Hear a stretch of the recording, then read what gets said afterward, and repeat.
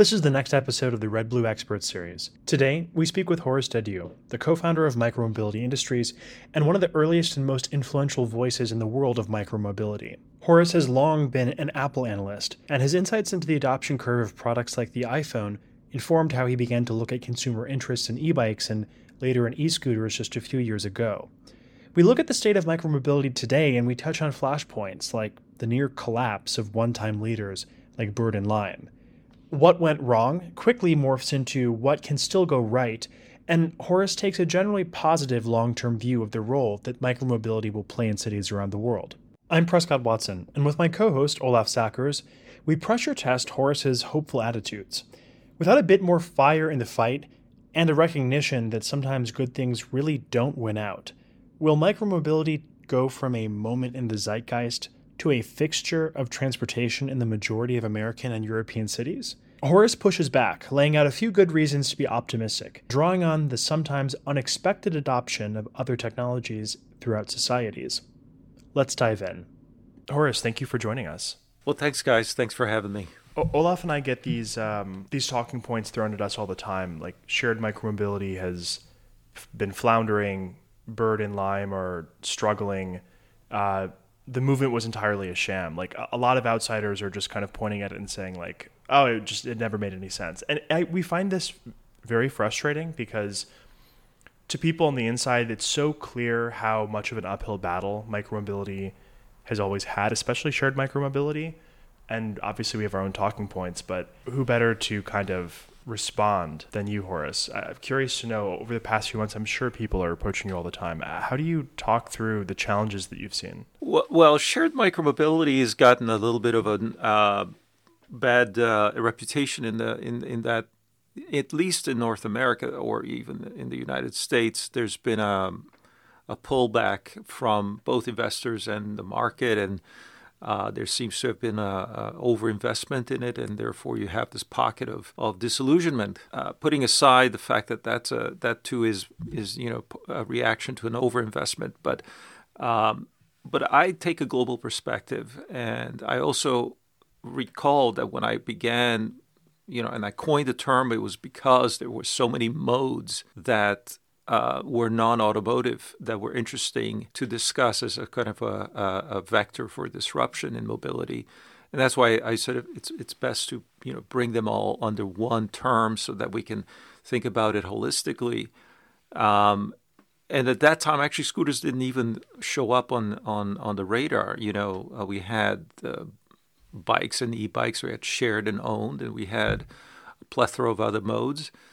Scooters came in literally like the month after the first time I actually used the phrase in a conference. So there's a couple of threads here. One, is the pocket we're witnessing, is it local or is it global? Is it going to actually be permanently wiping out a business model, or are we going to see something emerge from the ashes, which is actually much more sustainable? Perhaps not the kind of payoff that VCs would have liked to see, but it's a sustainable alternative mode of transport especially for urban areas.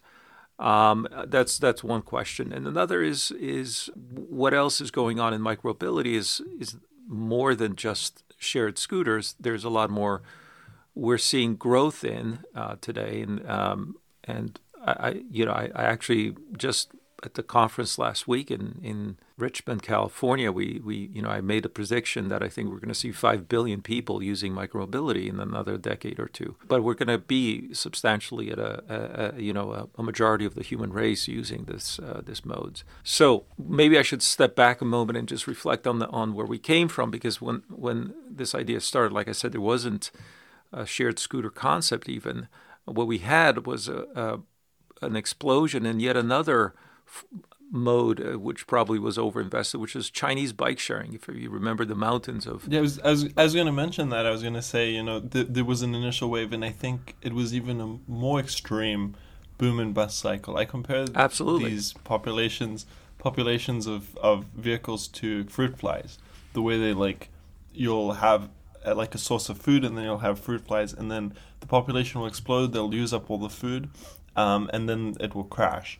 And you saw that happen with Chinese e-bikes that they just exploded in number, etc. And there was a lot of pushback, and then the economics collapsed. And there was a lot of learnings when shared scooters were rolled out from Chinese e-bikes as to how they were deployed, etc. Right, but there's also another chapter past the collapse that we should talk about, because I know some people who were in Mobike at the time, and I've asked them the same question: what happened? A lot of us in the West, we're not reading all the source materials in Chinese, and he said it was overinvestment that killed the industry, but it came back to some degree. There's still tons and tons of shared bikes in China today, shared e-bikes as well. Not scooters; they're not legal in China at all, but there are tons of bikes in use, and there's an estimate that 400 million people in China use shared bikes every day. That's an astonishing number. So let's step back. What happened? We had the idea of shared bikes. Ofo, Mobike, two companies that pioneered,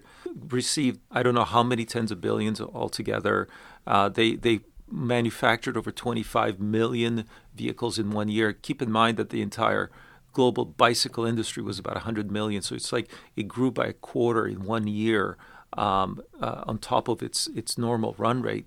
And a lot of that ended up in landfills. But again, we had a recovery, and we have some level of kind of productivity, as the Gartner hype cycle would call it. Sort of the plateau of productivity now has been reached in China with shared two-wheelers. Now, the United States went with scooters to some degree. Europe went with a bit of scooter, a bit of bikes.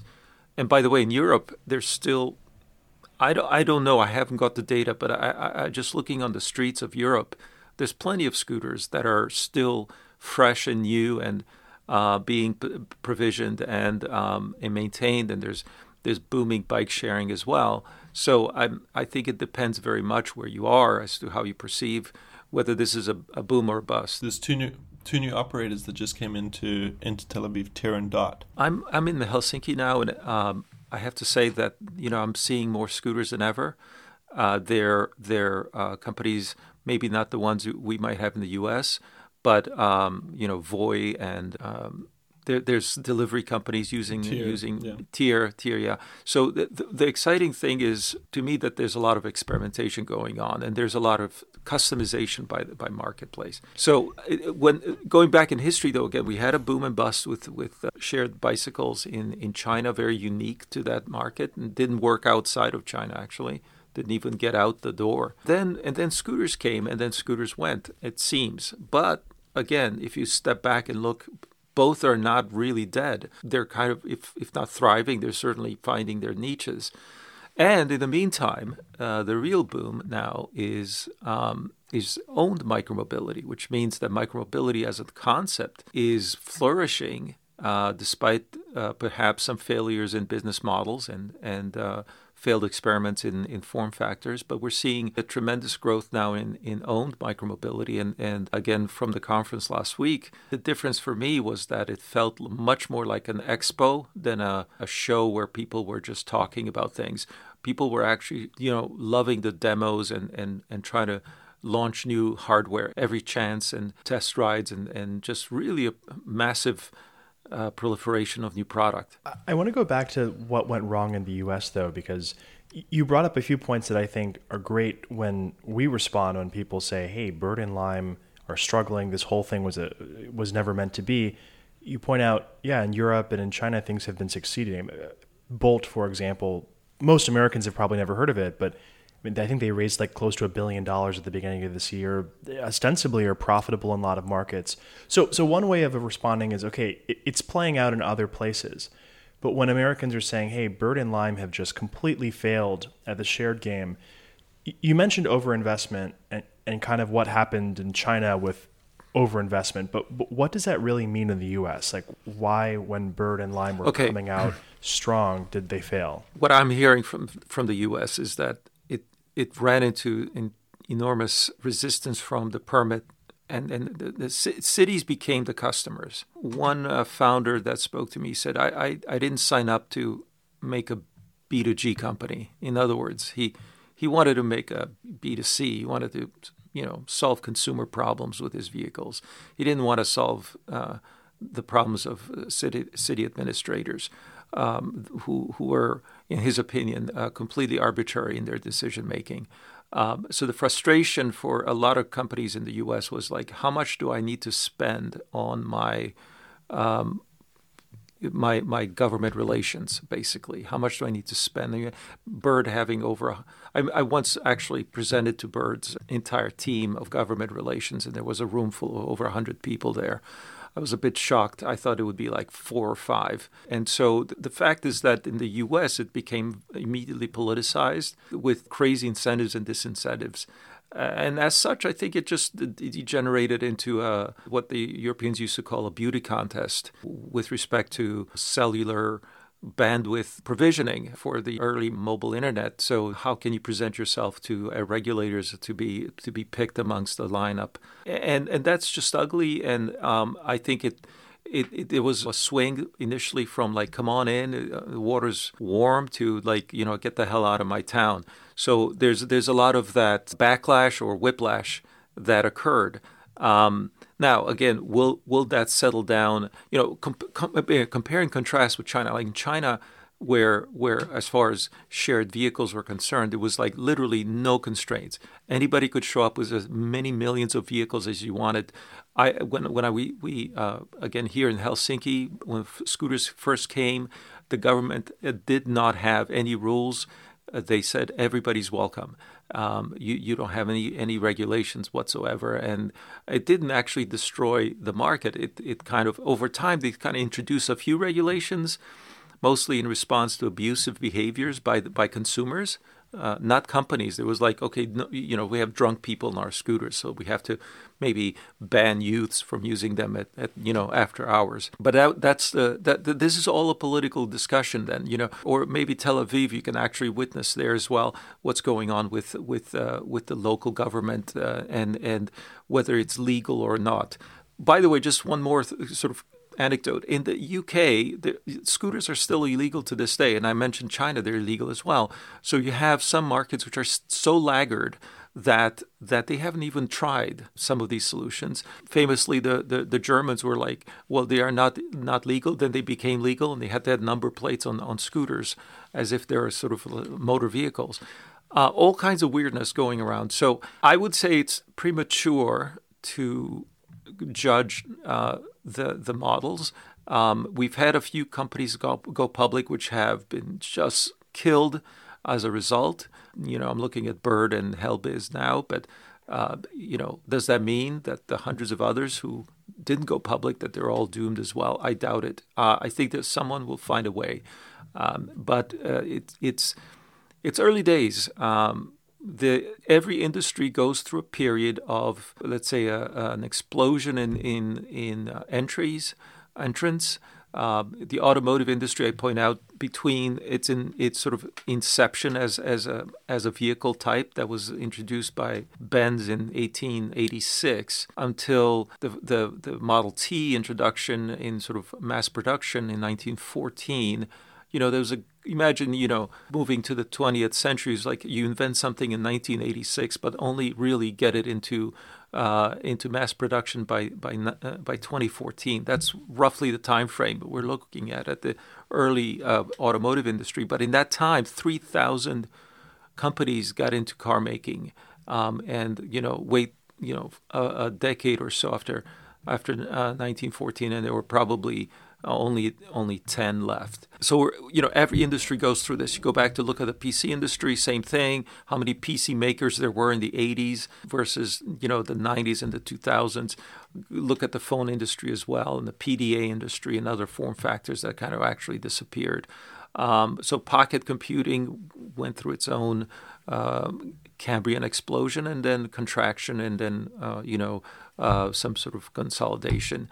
I think the only question in my mind for the last 5 years is like where are we and how long is this going to take? It's funny that you mentioned beauty contests, because I think America, as a European concept, because I think the Americans know a lot about beauty contests. But I think your perspective that like these companies focus too much on government relations is maybe inverting the problem. I see the problem as governments overregulated these things, in part because Uber came in and slapped them around And so when micromobility came along, they're like, well, we need to do stuff preemptively in order to regulate this.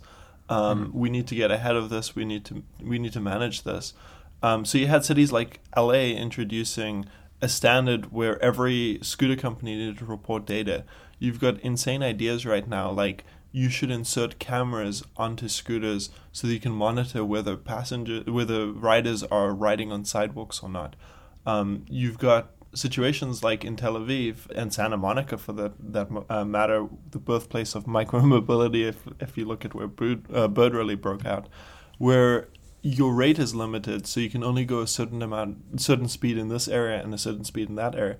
Imagine you bought a new Ferrari or even like a Camry, and in certain areas your car was suddenly rate limited. You go past a school zone and suddenly you have to go slower. I'd celebrate that, but yeah. It would be safer if it was consistently applied. But I think never in history have you had so much surveillance of a certain kind of technology, in contrast to cars, which are completely under-surveilled. And then you have to park these damn things somewhere, but the technology doesn't work that well. So you've got way less parking, like in Tel Aviv. You've got like scattered parking spaces. So you usually have to walk an extra 2 minutes at least in order to find this parking spot. And then the geofence doesn't always work. So you're just like trying to lock this thing, you can't lock it. And then you're getting charged for every second that you can't lock this damn thing. So you've turned this experience through stupid regulation from overeager regulators into what used to be something super fun, into something that's really damn annoying, way more expensive than it needs to be, and substandard. Right. To just touch on your computer analogy, computers never got worse, you know what I mean? Smartphones never got worse, but the experience of scooter riding has been made substantially worse. They didn't have to deal with new layers of regulation being added as soon as people began to use the product. If there was regulation, it would come much later, with antitrust and other things that sort of said, okay, you've established yourself to be so powerful that now we're sort of need to control some negative consequences. But to your point, yes, indeed, cities became extremely arbitrary in their decisions. Like I was just saying, in San Francisco, there's a regulation for having a physical cable lock on a scooter. So the only place I know of that it's actually required this appendage, if you will. Bizarre choices, right? But again, I don't think that necessarily suggests that this idea is going to fail long term. If we step back and we ask what the job to be done is, and it's always been short trips with low friction, accomplished in if not economical, then at least a low impact on the environment. With various innovations related to charging infrastructures, removable batteries and so on, and being able to discover and position the vehicles and balance the network and so on. These are very, very good ideas, and it's probable that the solution of the last and first mile are best delivered in an urban environment with a shared micro vehicle. That will eventually settle down into some sustainable model. It might not be, again, the model of saying having unicorns as the private equity financing as the way to go here. But I think the fundamental principle of micromobility is that when you electrify mobility, there's much more to be gained for injecting batteries and electric motors and communications in a small vehicle than in a large one. It's simple physics when you think about it, and how that ends up being deployed to the user is the whole question we're facing, right? Is it owned? Is it shared? Is it 2 wheels, 3, 4? Is it small wheels or big wheels? Yeah, I mean, I think the way you put it, you can maybe talk a bit about David and Goliath, but micromobility is a bit like gravity. It's inevitable. It's a correction. There's something very appealing about small vehicles doing things. I think the problem I see that I've written about elsewhere is that we have this very powerful anti-gravity force, which is massive incentives and subsidization towards the current model of car ownership. whether it's the fact that every new piece of real estate is constructed with parking bundled in it, that every user of that space is paying for, whether they come on a scooter or come in a car. Roads are free. Street parking is mostly free or heavily subsidized. So there's this massive regime, and then beyond that, you can do basically anything in your car. There's like almost zero surveillance, zero restriction compared to what we're seeing in micromobility. So you've got this incumbent system which is so heavily favored and subsidized, and then we see it translated into policy with this push towards electric vehicles, right? You get $7,500 subsidy to buy an electric car, even if it's a fat, heavy, lithium-ion sucking, what we call battery sponges. But if you're getting an e-bike or a scooter or any form of micromobility, which might have less than 1% the number of lithium cells in it, and using way less energy, and can charge in home from a wall plug rather than from a special battery charging cable that needs to be installed. Even if you're doing that, you're getting $0 of subsidization towards doing it. Yeah. So you just see these massive, this regime that really tilts the playing field, that makes it really, really hard.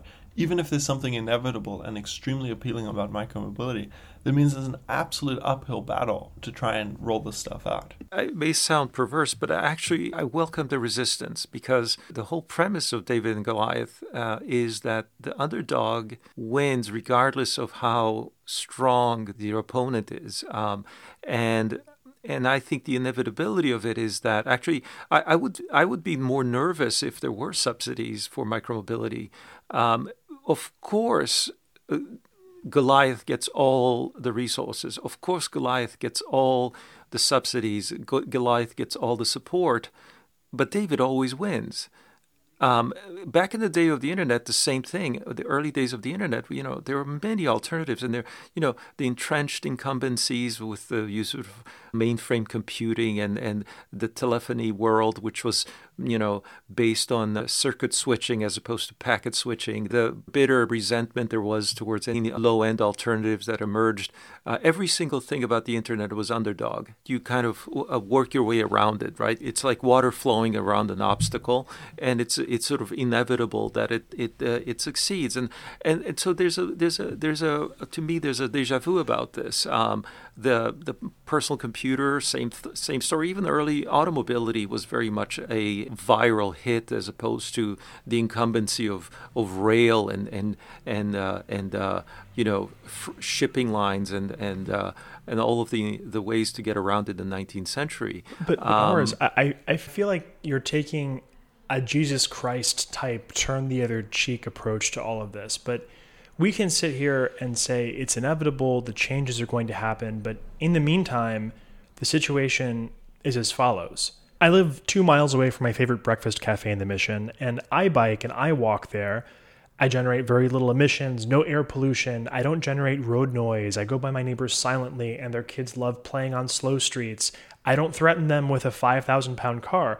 But not everyone does that. A lot of people choose to drive those 2 miles or take an Uber those 2 miles and contribute to the problem they're trying to avoid. They're trying to avoid the fact that cars driven by young idiot men are flying by them past the speed limit, and older idiot men are driving by in lifted pickup trucks, blowing hot, sometimes black exhaust all over us. And it's loud with the cars around, and normal people park in the bike lane because they think that cars shouldn't be blocked, but they don't give a shit about people on bikes. And so this is why people are not taking micromobility, and we can be calm and level-headed about it. But at some point, we have to say that there are huge problems, and they're not going to be solved. I'm just surprised that you're not angry. And there's also a risk of survivorship bias. Like, David and Goliath stories are the ones that worked out for David. But I'm sure there's lots of examples of perfectly good Davids that just didn't reach reality. And we forget about them because they were kind of blown past in history. But I think there are cases where something that's really good just doesn't end up happening. And it also matters when something happens. Like, there's things that ought to happen, that are inevitable, that are clearly good. But just because we feel that they will happen, when they happen really, really matters. Well, again, my answer is not just based on historic precedent, which again, there might be survivor bias, but I'm also looking at the present. And I said that this is a global phenomenon and that there are hundreds and hundreds of other cases you can study. And another old adage is that, the future is unevenly distributed. If you do go to places which have adopted micromobility, where people behave in a, let's say, civil fashion towards these vehicles, where you mentioned, for example, the incumbents being granted subsidies. Well, just go look at Paris. Just go look at Northern Europe. Just go look at Scandinavia, for example, and you see an absolute consensus that the car is to be deprecated. There's not even any debate on the matter. There's not even. I mean, you might have some fringe groups, and in the same way, you might have some lunatics on the far right who's sort of like pounding the table. But it's a fait accompli. It's a done thing. A car is finished in Europe, and it's just a matter of like how to quickly as possible carve it out of society. So yes, the United States is a laggard, which is why you mentioned timing. Let me go back again to this very useful instrument called the adoption curve. Always you should be, as an investor, as a founder, as an entrepreneur, you should always be focused at the right timing. So in the early stages, you should be working with early adopters or innovators. Well, the United States, I'm sad to say, is a laggard. You should not be focused there. And it was a surprise to me to see scooter sharing take off at all in the United States. We might be looking at micromobility in the United States by 2050. It's a society that has decided to abandon so much of its life and so much of its land and resources and health to the automobile. Why should you try to go head to head there? I could cite tons of statistics about parking and infrastructure. Because it's worth it. I mean, going to head. Look, I just feel like the energy, and you've been part of this movement for years longer than I have personally. So I've read your reading. I've followed the invention of the term micromobility that you've kind of popularized, all of these things. So I feel a little bit out of place saying this, but I feel like the energy that you're bringing to this conversation at this point in time, at least in the US, is strange, because in San Francisco today, JFK Promenade, a car-free zone, almost went back to cars. Slow streets are being recalled left and right. It is the time to go head-to-head now, or we're just going to go back to where we were. I mean, America becomes the model for emerging markets too. I mean, China was, they did high-speed rail, but they've also built an incredible amount of roads. If you ever look at China on Google Maps, you just see roads everywhere. And America's got the most capital out of any country. It's where innovation, largely happens. So it does become an export market for its ideas and its models, which is why the battle for, change in America, I think, really does matter. And it's the small things too. My father-in-law drives on a slow streets a little bit to drop us off once in a while. And I don't really want to have an argument with him, but it does require saying, hey, this is an important thing. It's time to go head to head. I don't think you should drive on slow streets. And now he's shifted off of slow streets, and that's good. But the thing is, that conversation needs to be replicated hundreds of millions of times across the US. And to get people to say, hey, wife, or hey, husband, or hey, son, can you not drive so fast because it's making it difficult for that other family to bike safely? That's an uncomfortable conversation that requires a certain energy for people to feel that they can have again and again and again to start pushing change. Well, okay, so now you're asking a much more fundamental question: is how do you change societal behaviors? And again, we've been witness to many fundamental changes in culture and many fundamental changes in what is accepted and what is welcome.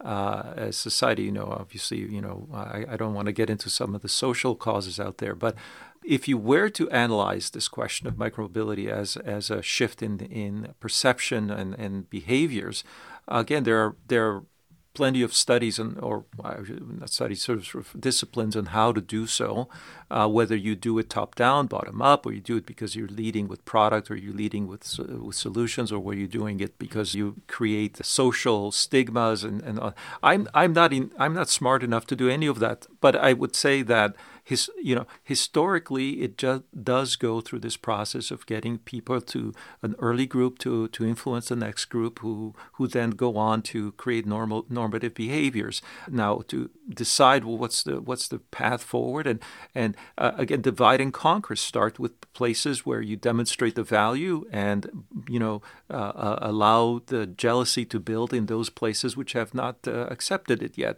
So again, it's too complex, and this is intractable at this moment. But there are plenty of examples I'm aware of that we've seen behavioral change happen. Again, the reason I talk about Europe is there's an existence proof. It's not to say that we shouldn't fight in America, but there is an existence proof in Europe, and you can go there and learn and try to pick up the best ideas from there. Of course, the United States lags on other things, like healthcare and possibly education and so on. And those worlds are fighting and struggling on how to bring the best ideas to the United States. And I'm sure some people will figure it out. By the way, just on the back on again. Sorry to dig up the past again, but if you look back at the history of the smartphone, I moved to Finland because in 1999 I saw it was obvious that people were going to use pocket computers, and there were PDAs, and there were these clunky old keyboard-based devices that you could put in your pocket. But I said, I could wait in the United States, which at the time didn't even have data networks at all. There was no 3G, there was no 2G. Or I could go to either Japan or Europe, where it's far more advanced, and sort of participate there and maybe bring something back. And it took about 6-7 years before the launch of the iPhone, when the United States finally said, hey, there's something to this mobile phone thing that's also a computer. And the first years of the iPhone, it had terrible data throughput on the U.S. networks, because the U.S. networks were so poor. And so the U.S. during the first half of the 2000s was a laggard when it came to mobile computing, when it came to cellular telephony, with competing standards and hostility all around from everyone. But within another 5 to 7 years, it became the home of iOS and Android. So the United States can come from behind and completely leapfrog the world, to go from being the laggard to being the leader, because the basis of competition shifted. Now, can we hope that for transportation and infrastructures related to it?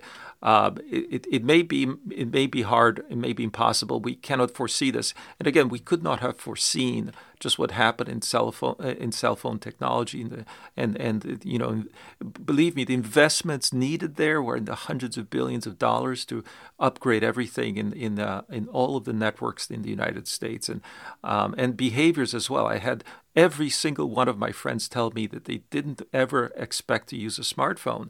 But Europeans certainly did use kind of feature phones. So I've seen this before. I'm not discouraged by the United States, and I'm not dismissing the United States either. I'm just pointing out that it's inevitable. It makes way too much sense. The forces acting on the planet, especially with respect to emissions, are like you have a solution right under your nose, and all it takes is a little bit behavioral change. Well, create the proper incentives, and you'll see that happen. I'm not worried. I'm just frustrated by an inability to predict the timing, but not the final outcome. It's interesting. I think the way you look at it is, there's this shift unfolding. It's inevitable. But it's more like you're watching and tracking it. You don't see so much it as like a battle and a fight in order to shift mindshare. Whereas the way I kind of see it is, in the United States, we just went through a cycle of policymaking where $7,500 subsidies were handed out to every relatively wealthy, American that can afford to own a car to buy a slightly different kind of car with an electric powertrain. The sensible argument is the one that you gave. It's the quote-unquote solution to climate change and transition, and everybody celebrated it. And yet, in my mind, what we're subsidizing is exactly the wrong thing. We're basically driving up the cost of raw materials like lithium, by putting them into vehicles like Teslas and Hummer EVs and all sorts of other fat American electric vehicles that are being created now to suit the American taste. But it's driving up the global cost of raw materials for electric vehicles, slowing down the transition overall. And there is a certain kind of urgency. And yet the e-bike subsidy, which was originally part of the bill, seems to be a clear battle with the potential turning point with, implications as to whether it turns one way or the other way. I mean, I think the sense of inevitability risks kind of being a little bit passive on what we really need to be fighting for. And it seems like a subsidy to e-bikes could really shift the equation dramatically in a much nearer time frame with real implications that are positive. Well, if you have a hammer, everything looks like a nail. So if you think the answer is going to be subsidies or capital in general is going to solve the problem, yeah, you're going to look at how do we spend money intelligently to make this happen. But there are other things, as grassroots efforts have shown that, you can motivate people, without necessarily putting money on the table. And I know we're sort of really hungry for the quick and clean solutions, the decisive things. But there are going to be a lot of very small things possibly adding up. Let me propose something, for example, that we haven't seen much of, which is like, what if infrastructures that we think are needed to be built by governments, by public funds, what if they're built by private funds, which sounds crazy, but there's a possibility for deep pockets to come in and say, hey, maybe we can pay for those bike lanes in a sort of maybe if not charity, but some sort of grants that are constructed. People can get very creative with capital in the United States. We can imagine solutions where again, it's not either venture capital or public, which is very politicized money, but rather something in the middle, maybe corporate money, maybe foundation money, maybe charities that could get involved and try to kind of bridge the infrastructure gaps. Because it's a chicken and egg problem. It's a mesh. It's not a single point. There are interconnected dependencies here we're dealing with, right? So whenever you get into these arguments, it's like, well, we can't have nice things. Well, because we need infrastructure, and in order to get infrastructure, we need to have political support, and we need to have debate, and it's slow. Oh, and equity. Everything has to be equitable. This is another strange American phenomenon where you don't build good things because you have to target the good things to the people who need them most first, which means that you actually don't get it done. So there's a lot of dysfunction. But I'm not a political analyst, and I can only say that I still feel this is, I know it sounds like I'm quixotic here, but it's like there's an inevitability to this. But let's find a way to get smart people to look at this problem, and I think there'll be pretty magical solutions happen. Again, in retrospect, all of the amazing things that have happened. Yes, perhaps with survivor bias, but every amazing things that have happened were unforeseeable. You go back 20 years and you could not foresee the present in any shape or form. Go back 100 years and you would see again, no one could look forward 20 years for the last century or so, at least, that we've had incredible innovations happen. Every historian would point out that no one predicted that exactly what would happen. So, and the people who did try to predict long term always got it wrong. So yeah, I'm still very bullish on this. But you're right. You're sort of picking the toughest place to try to solve it, which is in the United States at this time. The reason why I think we're so disappointed over the subsidy is because earlier your point, Horace, was the U.S. was able to bounce back and catch up to all the ways in which other countries had leapfrogged it in the cellular space. But part of that, I think, was moving the challenge of progress into a field of activity that somehow the U.S. is competent at. Like, we're really incompetent at getting people to change their behavior. Like, look at the pandemic, right? But as soon as you had a drug that could be distributed through like retail outlets to put people in people's arms, like the U.S. vaccine adoption was very rapid. It was almost like Israel, right? Mm-hmm. But The question is, what is the U.S. good at, and how does it get things done? And it seems obvious that one of those things is the U.S. has a government that can dump enormous sums of money to influence consumer behavior. And that's why we keep coming back to like how disappointing this e-bike subsidy or the lack thereof is. Okay, if you believe government is the answer, which I'm on the sidelines on that, I don't know. But if you believe that, then spend a few billions of dollars in lobbying the government to do the right thing. I mean, that's how industry works in the United States, right? So the question is, where would that lobbying capital come from? I mean, the industry right now is not made up of sort of large incumbents with the giant piles of cash. It's made up of startups and venture capital, basically, which doesn't feel like they need to. They could spend billions in creating policy.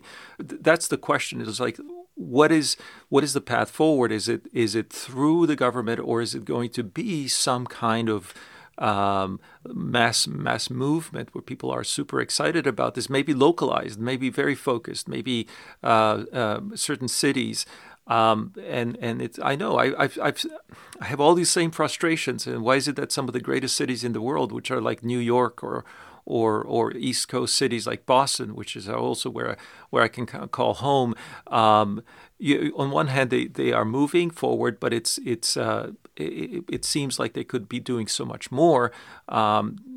And they seem, New York was banning e-bikes altogether. I mean, incredible boneheadedness. But so I'm sorry I don't have the answer, but it's in general, I think Americans can be very, very ingenious about making solutions happen. And deploying capital in clever ways, both public and private. And this problem will get solved in one way or another. I divide problems into two categories: those that can be solved with a pen, literally, the stroke of a pen, and those that require a lot of iteration and a lot of innovation and a lot of experimentation. And therefore, they tend to be the ones that are driven by industry, which are like, okay, let's solve the problem by understanding human behavior and then delivering product in iterative steps that sort of, unlock that puzzle. But the stroke of a pen thing is like going from, and you mentioned parking early on, you go from a situation where parking is mandated to where parking is illegal. Now, that's just a matter of a pen. And just today, I read that the governor of California signed into law the elimination of parking minimums, with the caveat that they're in areas served by transit. But that just happened with the stroke of a pen, and it just happened because people lobbied or argued or made the case clear that parking is toxic. And one lone voice, by the way, Professor Shoup was the one who for 30 years has made this argument, and only now he's being heard. But this is the way it works. You wait and you wait and you wait, and then suddenly the adoption curve goes vertical. It could have gone nice and steady for a long time, but no. In this case, it's all is a step function instead of an S curve. So it's possible that change can happen. It could be very delayed.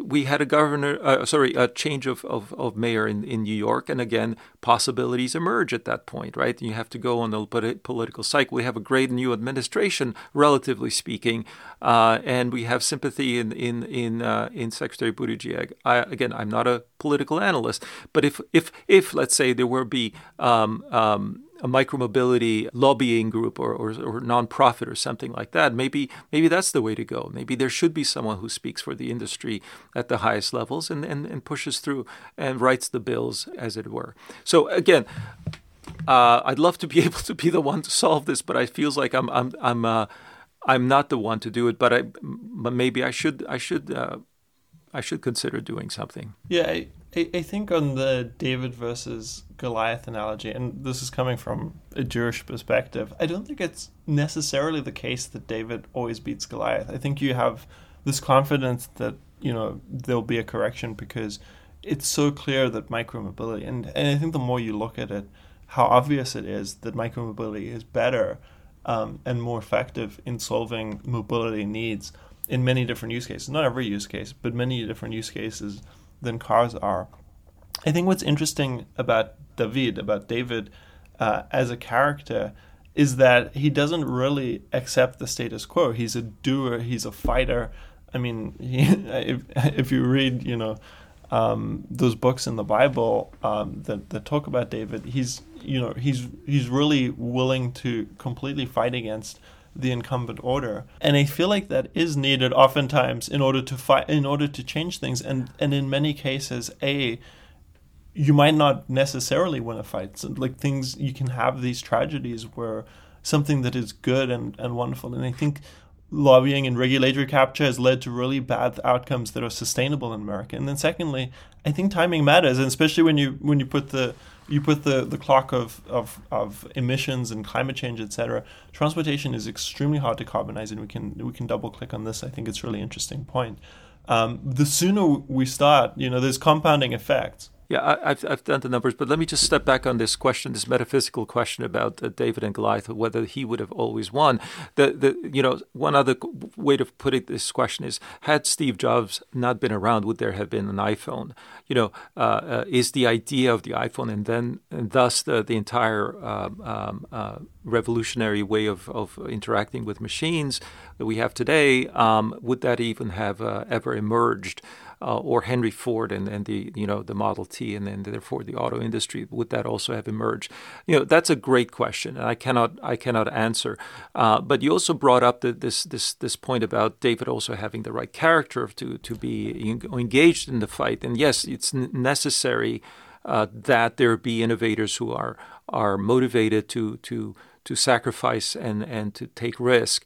But I will say that there's yet another element, which is kind of like the tradition I come from, which is the sort of the business school tradition of saying that there's a system at work beyond simply great individuals doing amazing things that move the world forward, and that system is asymmetry. What I point out is that the real, besides having, yes, I know the conditions of willpower, but there's also this point about having a projectile versus a bladed sword. The point is that from a physics point of view, we have a very asymmetric competition between micromobility and automobility. We have something that is from a as I said, physics point of view, very efficient, very targeted to the short trips, which are the most important trips, very economical. Plus, it wins on climate. It wins on so many levels, and it can iterate quickly. It can learn quickly. It can deploy quickly. It can do everything faster and turn faster than automobility, and therefore it learns. It adapts. It's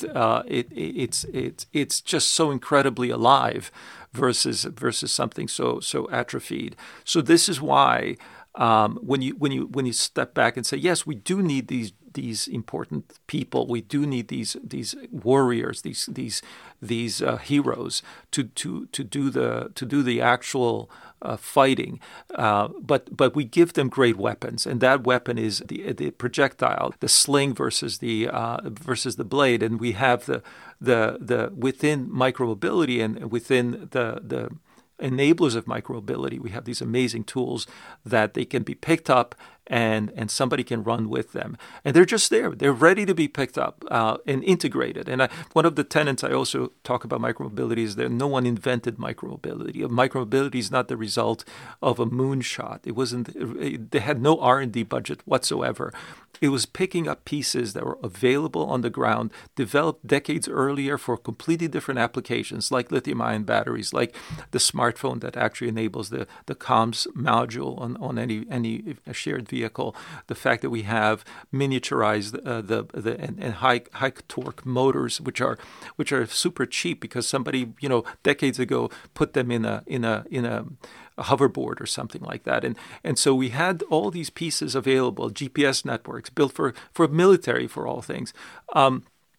They're available to us, and then we just reintegrated them into packages that were, initially cost only hundreds of dollars to put together, and startups could get going with minimal funding. That's the stuff of dreams as far as innovation is concerned, because you don't have to solve deep structural issues. Now, you run into structural issues when it comes to these new infrastructures that are necessary, but this is, again, where history it comforts you because you invent a steam engine and then you have to figure out how to make rail networks. My God, you know how hard it could be to think of how do you make rail networks across the whole world where you need to rewrite laws about the right of ways. You need to confiscate land from farmers in order to put a track and then find ways of mining coal so you could fuel everything. I mean, the infrastructures that we built over time from the earliest, which were roads, the ancient Roman roads, but then you have also things like the canals that had to be dug out of the ground so that water can be made to, you had to invent artificial rivers to sort of transport things, and then we had to, the iron horse and all of that stuff in the 20th century. My God, these were incredible achievements, moving mountains, digging up things, inventing dynamite just so you can make holes in mountains. All of these things came because of the invention of an enabling technology called the steam engine, which then opened your eyes to all these possibilities. So if we've done this before, and yes, China has poured more concrete in the last 20 years than the United States did in a century, and they were just misguided. Sunk costs. Bad idea. Shouldn't have done it that way. Drop everything, start all over again. You think that's impossible? We've done it 5 times over. And I think as a species, we're totally going to do it all over again as far as infrastructures. And I know I'm sitting here, comfortably saying this with potentially a 50-year time horizon. But that's what I think is necessary at this moment, is to give the hope and the faith, if not the means and the path to do so. Yeah, and I think this is it's like a prophetic vision, right? Like, we're headed in the right direction. We're gonna get there. I think I feel quite connected to the present, though, and the kind of present challenges. Well, you mentioned all these. You mentioned. I mean, I'm actively investing in this. I'm actively investing in this space, but I'm also like an impatient Jew that wants the world to be better already. But you mentioned all these amazing things that we've done, but I think that was true for the 20th century. The Golden Gate Bridge, I think it took 3 or 4 years to build. Now, the expansion of the Bay Bridge took 10 years or 15 years and cost, 15x or 20x the cost adjusted for inflation. And you mentioned, these things that can be fixed with the pen. But I think in many ways the pen and overregulation and restriction is actually choking very fundamental changes. The smartphone emerged in a space that was underregulated, but the space of transportation is so heavily and restrictively regulated in such a way that it chokes innovation, and it can, I think, in certain cases, choke it to death, which is, really bad. And maybe there'll be a period of dormancy, and then things will resuscitate. But I feel like we're at a moment where we do need to fight for the right thing and so let me frame it slightly differently. Sort of like, okay, micromobility is not fighting for a new Golden Gate Bridge or new tunnels or new rail networks or new anything. It's actually just fighting for a slice of the existing infrastructure, which actually is over-provisioned. It's overly, it's there so it can absorb semi-tractor trailers weighing 80,000 pounds, and it's only, saying, "Hey, look at me, I only have 180 pounds to transport on 2 wheels." What it's asking for is therefore a small, tiny slice of the bandwidth that's been already provisioned to the automobile. So it's like we talk about cell phones. We had to build all the towers and all the bandwidth needed for all billions of devices to suddenly be doing broadband wirelessly. Amazing, just astonishing, crazy, insane idea. And so here we are, very modestly asking, can we just have like maybe a meter or 2 of the existing road that's like, obviously far too big. And in spite of that, we can't get it, right? Like, that's what's so interesting. But my point is that in it's spite actually, of how small the ask is, I mean, I feel like we feel very little. No. You're just being impatient because this will come. Because you see, when you look at places which have done it, they get overly enthusiastic and actually saying ban the car, and it's like, because it becomes it flips so quickly. The sentiment and the feelings, and I know the U.S. seems laggard, but believe me, if you had enough people, and it would be like a mass movement of people just taking the lane, they're just showing up with vehicles, and it would just it's this is how revolutions happen, right? We're seeing it now in Iran, hopefully, but it could be a mass movement, and we'll see whether or not this can happen in the United States. Everybody's fearful until they're not. Everybody's against it until they're not. I mean, I think we've been waiting for revolutions in China and Russia and Iran for a long time, and the forces that be have been really, really good, and I think in some cases increasingly better at suppressing them. But I think we've kind of hammered this point and definitely understand.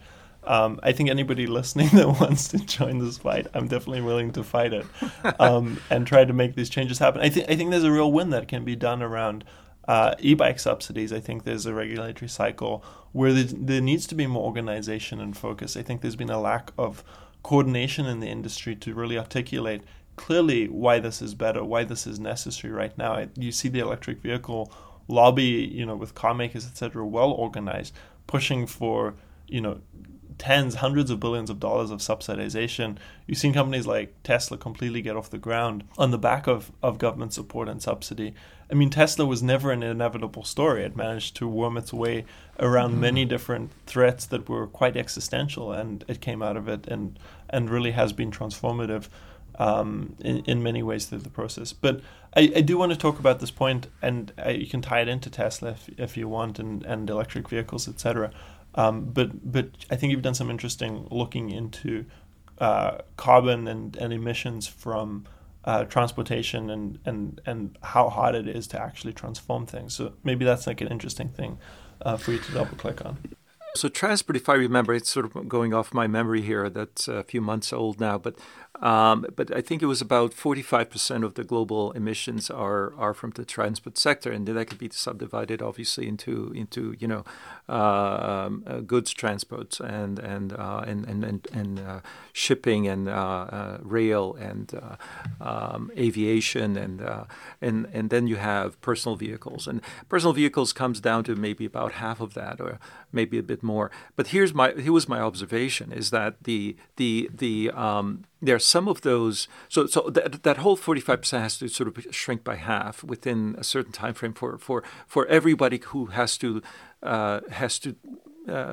do their share to reduce overall carbon. Now, the amazing thing about the other sectors that are emitting, right? The non-transportation sectors, they're very centralized. You have power plants, you have industry, you have maybe some distribution of household heating and so on that can be kind of dealt with on a household basis. But the point is that you can create regulations, you can create investments, you can create very targeted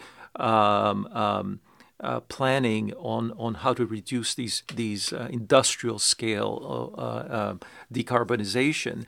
But for transport, here's my problem: that for particular personal transport is you have to convince about 1.5 billion people to switch their mode or to upgrade their existing vehicle, and possibly another 1 billion people that are ready to jump into personal mobility within the next 15 years, so that the pool of personal vehicles is going to go from 1.2 today to probably as many as 3 within 15 years, because you have the burgeoning new emerging middle class globally. And this is what happened in China. China, added to the global fleet at least, I think, 300 million vehicles in the last decade. In the 1980s, there were 500 million, and now we're at 1.2. Personal vehicles, which are apparently just growing and growing. So my point on that was that, okay, so the transportation of goods is very difficult to compress because it's like trucks, which are kind of efficient already, with diesel engines driving relatively slowly, and those vehicles are tough to electrify, but it's coming, But if you were to sort of ask, where's the slop, where's the waste, where's the compressibility of emissions. You clearly see it in consumer vehicles. And the answer there of being an electric car instead of an internal combustion car asks for so much. It asks for all of these batteries to be used primarily to transport batteries, because that's going to be their primary function. Is you're delivering vehicles which have far more capacity for distance than necessary. Every study can show you this, that the 95% of trips are below a certain distance. That is, 1/10 or 1/5 of the capacity of it, given by a modern electric car. So my point is that if you were to try to solve the puzzle of emissions with transportation, it's almost like inevitable, once again, there's that word, that you have to change the vehicle architectures. Otherwise, you can't serve 1 billion people with electric cars, never mind 3 billion, within 15 years, and do so while reducing the overall carbon, not just in emissions of transport, but the emissions of production of the vehicles themselves, which is actually the front loading of emissions that happens with electric cars. But therefore, it sort of becomes. This is why when I give this presentation, I kind of leave it as an exercise to the audience to sort of say, well, how do we get to this desired outcome? And it's sort of the only ways to do so is through micromobility. Again, I don't give the path to do so, but I give you the answer that will actually get you there. So one other thing that, by the way, so this loops back into the question of the will to change and where's the political power going to come from. If people suddenly become aware of, like the way, Greta energized people with a call to action, but a lot of finger pointing as well. But if people were to come around to this idea and realize the power of micromobility to actually save the planet, I'm even saying that, right? If they realize this, then the energy, the enthusiasm, and possible mania that could result does move mountains, does change behaviors, does make that pen write the law. It's a process. Again, I don't see the path directly there, but it's to me it's one of those things that puts fire in people's bellies. So it is partly my mission to kind of write the next chapter. Remember the Inconvenient Truth. It was about 15 years ago. What's happened since? It's like time now to write the next version of that slide presentation and say, well, actually, there is a path to doing this, and it would include for most people, the most they could do, that we have to convince 1 billion people to change what they do. That's where I think we need to focus it, as opposed to governments. But to convince people to say, I can do my part by changing the vehicle I drive or how often I use it, and maybe adding a vehicle to my fleet that actually I use for short trips as opposed to long trips. And that's possibly one way forward is again through evangelism, a persuasion through the classical rhetoric that's possible. Yeah, I think Al Gore is interesting. I don't have super strong views, Bush versus Gore, but he lost an election effectively by 512 votes, right? Sometimes these things really do hang on a knife edge. But I think overall, I think you're pointing to why there's urgency and why there's a need to shift things and why it's important. So yeah, I agree with that. I think what really the challenge is that we sit around longer than we need to, and that there are bad consequences that result. The great thing about having a conversation with an investor as opposed to, let's say, a pundit, is that you guys really have time horizons. You need to deliver a fund, and you need to do so in a certain time frame. There's an urgency. We all have time horizons. We all have time horizons. You want to see this stuff change in your own lifetime as well, I think, right? I wasn't challenging you based on a fun time horizon. I was challenging you based on the horizon of I want to live in a better city, right? I'm only pointing out the fact that it's good to have these boundaries, because it's easier to do what I do, sort of dream. And the question then comes immediately that, if you do have inevitability, you may still have a time which is far too long. And you also need the catalyst to make it happen. And that's where I ask myself is like, what is the role of capital? And I would say the role of capital is to accelerate the inevitable, to fit within a time frame that is actually far more useful. There's another adage or saying I used to say that, the futurist knows what's going to happen. The billionaire knows when one thing happens, and that's the really critical question: is how do we accelerate, and how do we get these Steve Jobs and Elon Musks to actually force through the change, which might be inevitable, but maybe simply delayed, indefinitely because of inaction. That's where I see the role, that we need leadership on. I think that's exactly right. And when you talked about the canals and railroads and, bridges, for instance, that got built, they start getting built really quickly once capital starts to flow. Mm-hmm. But you need the initial shift to happen for that capital to flow. And I worry that capital is not flowing fast enough into the space, and then it's flowing stupidly, I think, into other spaces. Yeah. I need to convince capital, and I need to convince the deep pockets out there that are maybe the LPs, not even the VCs. The VCs could be very well on board, but they're they're also constrained. So we need to get some serious big money, and there's so much capital out there that is perhaps it's so poorly allocated. Well, maybe now with interest rates, maybe it'll be better allocated. I don't know. It's waiting for the inevitability to be clearer, so to speak, right? I think this inevitability is on the horizon. I think once it becomes in the middle ground, that's when capital really starts to flow and things start to rapidly transform. Anyway, I think this has been a really interesting conversation. I think we've enjoyed pushing you because I think your perspective's so deep and so broad that it really kind of highlights the breadth of the changes that are happening that we're in the midst of, but also I think some of the challenges that need to be overcome in the near term. So really appreciate your time and your perspective. Oh, thank you, gentlemen. It's been a wonderful conversation.